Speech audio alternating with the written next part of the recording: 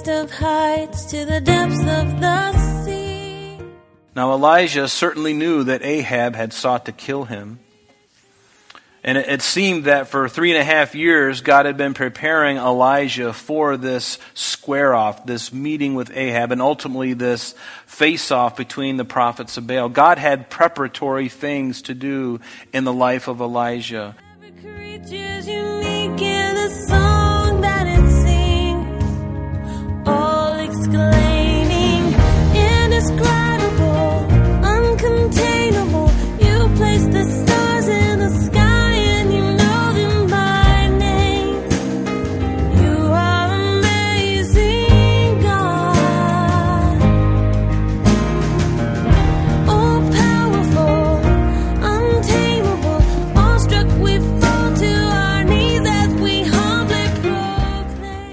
Welcome, everyone, and thank you for joining us. You're listening to Truth in Christ Radio, a Bible teaching radio ministry of Calvary Chapel of Rochester with senior pastor and teacher Rob Kellogg.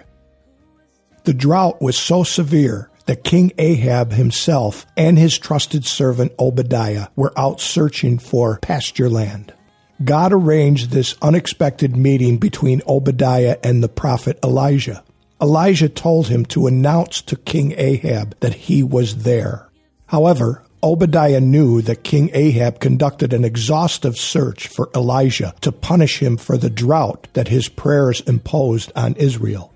Kindly and wisely, Elijah responded to Obadiah's legitimate fears. He would not make him a martyr on Elijah's behalf. God prepared Elijah for this very moment. Now here's Pastor Rob. And then he bowed himself on the ground and put his face between his knees and said to his servant, "Go up now and look toward the sea." So he went up and looked and said, "There is nothing."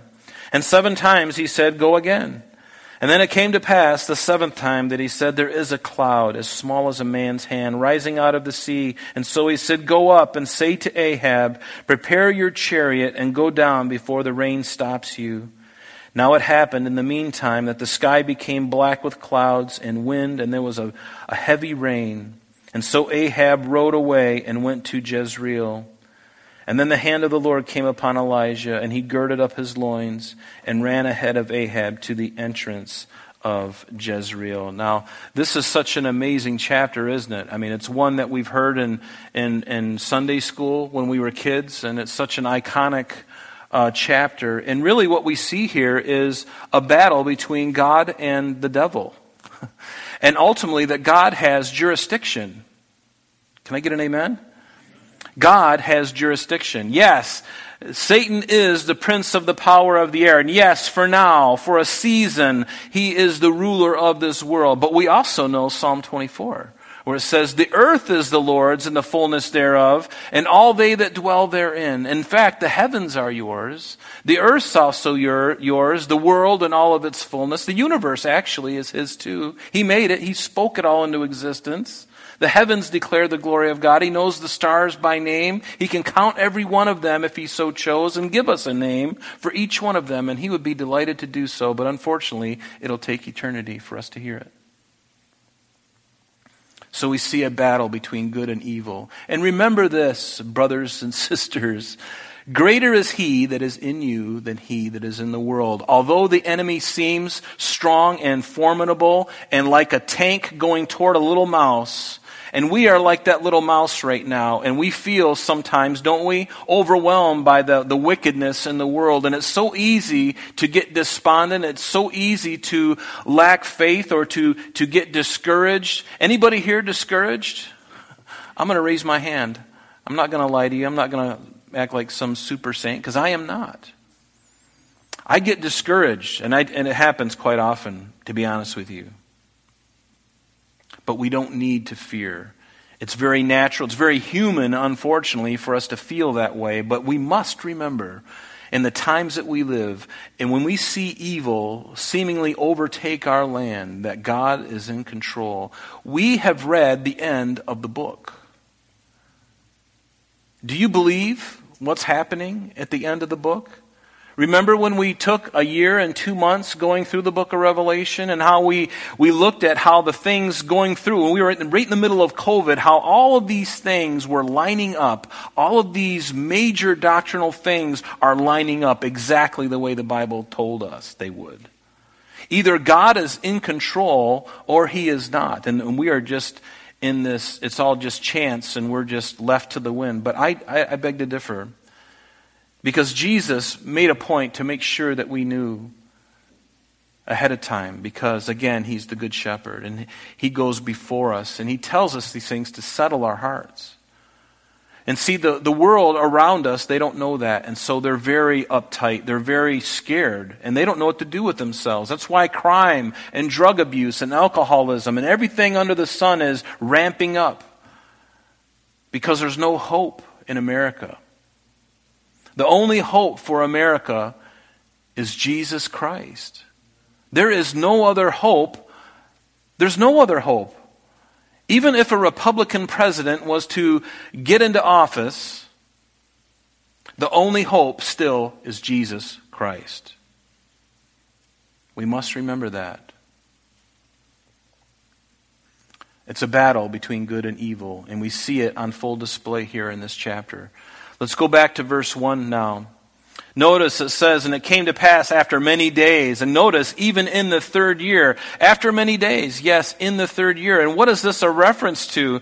Because in the previous chapter, in chapter 17, it gives us this time frame. Because remember, it says in 1 Kings 17, verse 1, it says at the end of that verse, that there shall be no rain or dew these years, except at my word. And because Elijah's word was God's word. He didn't take, it was God's word and he was just the messenger.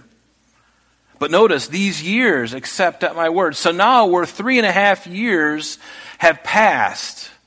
Elijah has been by the brook Cherith. The brook dried up. He's been to the widow at Zarephath up in Sidon. And now he goes, God, after the end of that 3.5 years, God tells him to go back down and talk to Ahab again. And that's where we are right now. And yes, according to Jesus, it was 3.5 years. You might want to make a reference in your Bible to Luke chapter 4. You don't have to go there, but just write this reference in your Bible. Luke chapter 4, beginning in verse 25 through 27. And let me just read it to you because Jesus tells us. It wasn't 3 years, it was 3.5 years.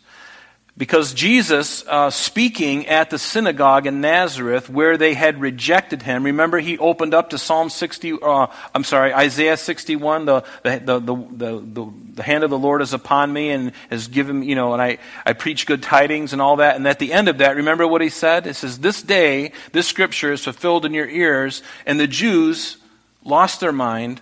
They grabbed Jesus. They took him out to the brow of the cliff of Nazareth, and they were going to throw him off the cliff and stone him. But he somehow was able to get out from among them. Probably they were arguing so much, he's just like, okay, I'm leaving. And then he left. But notice, during that time, he says, I tell you the truth. And he references this, what we just read in chapter 17. He says, but I tell you truly, many widows, and this is part of the thing that got him in trouble with the Jews while he was there as well, in the synagogue at Nazareth. He said, but I tell you truly, many widows were in Israel in the days of Elijah, when the heaven was shut up, 3 years and 6 months. There it is.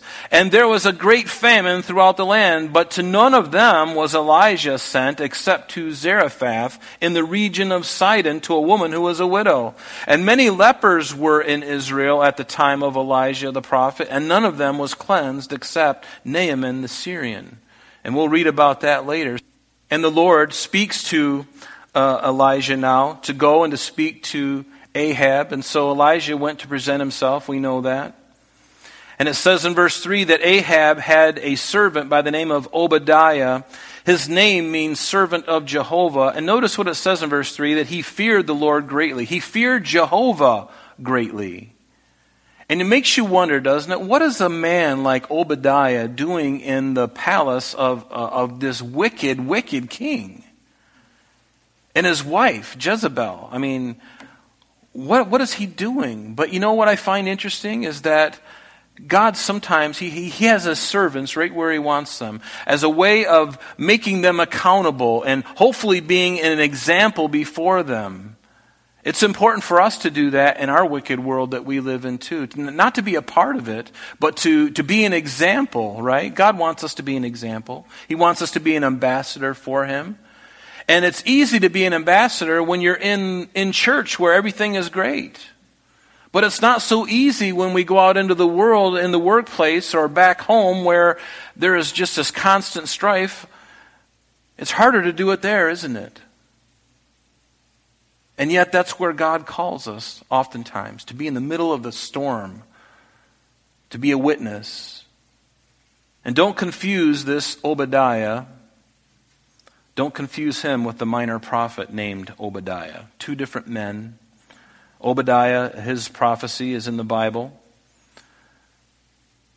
But it must have been really difficult for this man to continue and serve and to live and be a steward over the house of Ahab and Jezebel. And history records for us that there were other great men of God in history as well that endured similar circumstances. Think of Joseph in the court of Pharaoh. Pharaoh wasn't a godly man, and yet Joseph was an exemplary character. And God was blessing Egypt because of that man. Not because of Pharaoh. Pharaoh thought he was all that, and God's going, no, it's because of the number 2 guy. I'm blessing this land because of him, not because of you. So sit down and put your dunce hat back on. No, and what about Daniel in Babylon? And Daniel under the Medes and the Persians.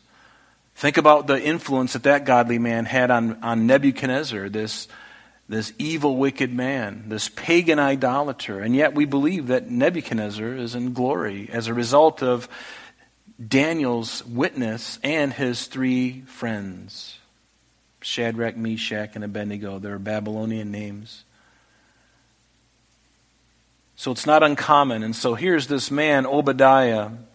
It says, for so it was that while Jezebel massacred the prophets of the Lord, that Obadiah took 100 prophets and he hid them, 50 to a cave. And we first heard of Jezebel in 1 Kings chapter 16, and it tells us that it had been a trivial thing for Ahab to continue in his idolatry, that he marries this evil woman.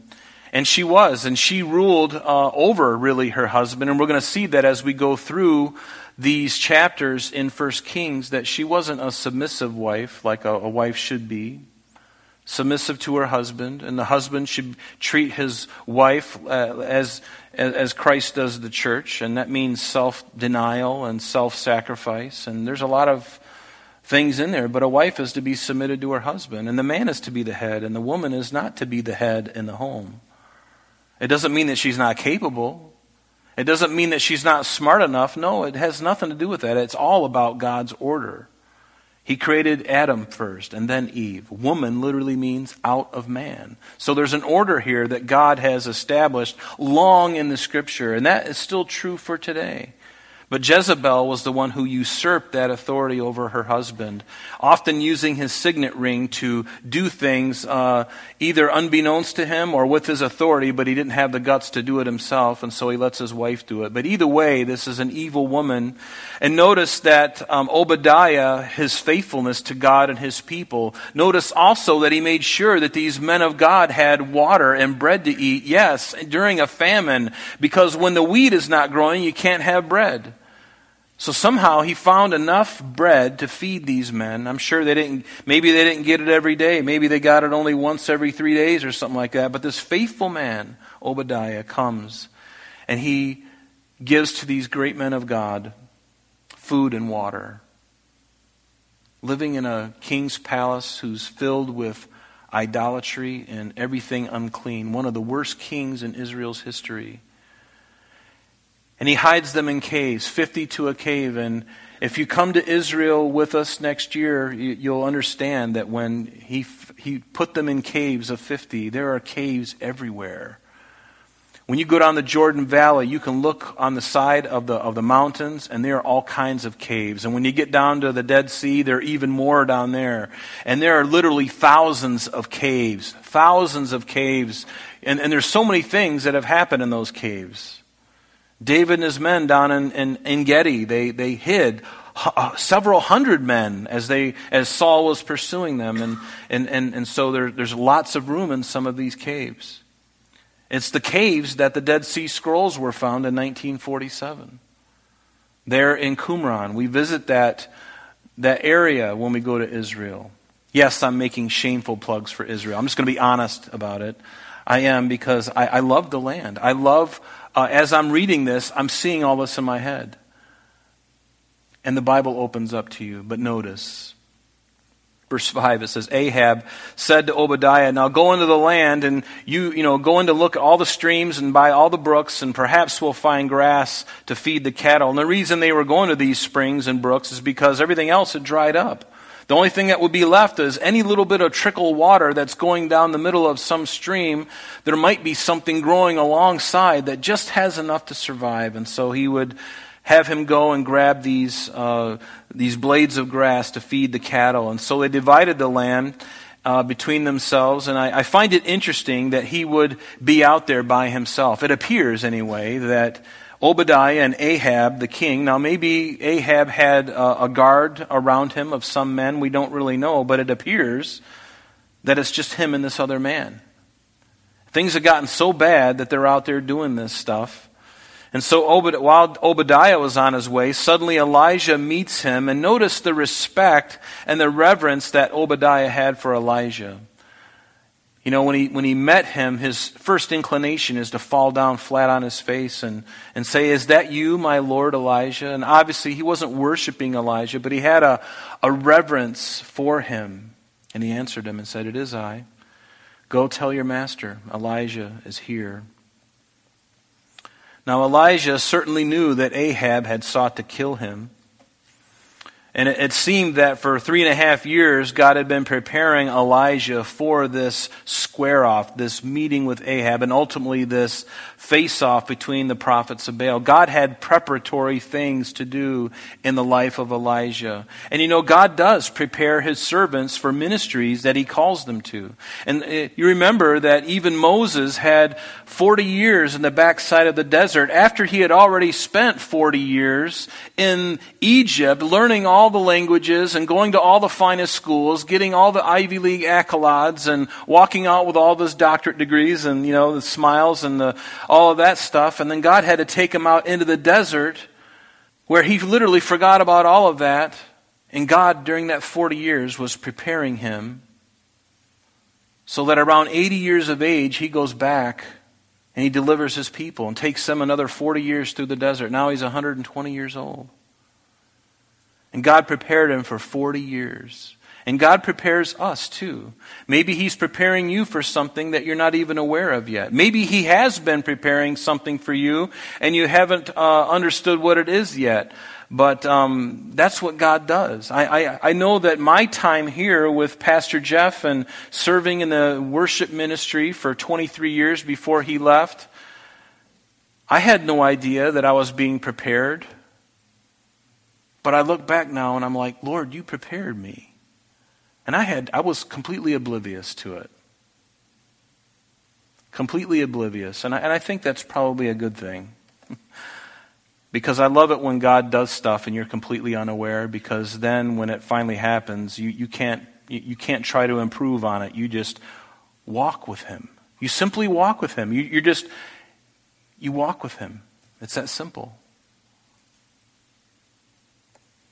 But notice here that God had given Elijah grace and faith to speak truth to that authority, to speak truth to power. And this is something that we are to do as well, to speak truth to power. But we need to do it with respect according to the Spirit of God, remembering who it is that we represent. When we speak truth to power, we don't swear and get all angry and mad and start throwing things and throwing tantrums. No, we can speak truth to power by speaking the truth. And yes, it is confrontive. The truth is confronted.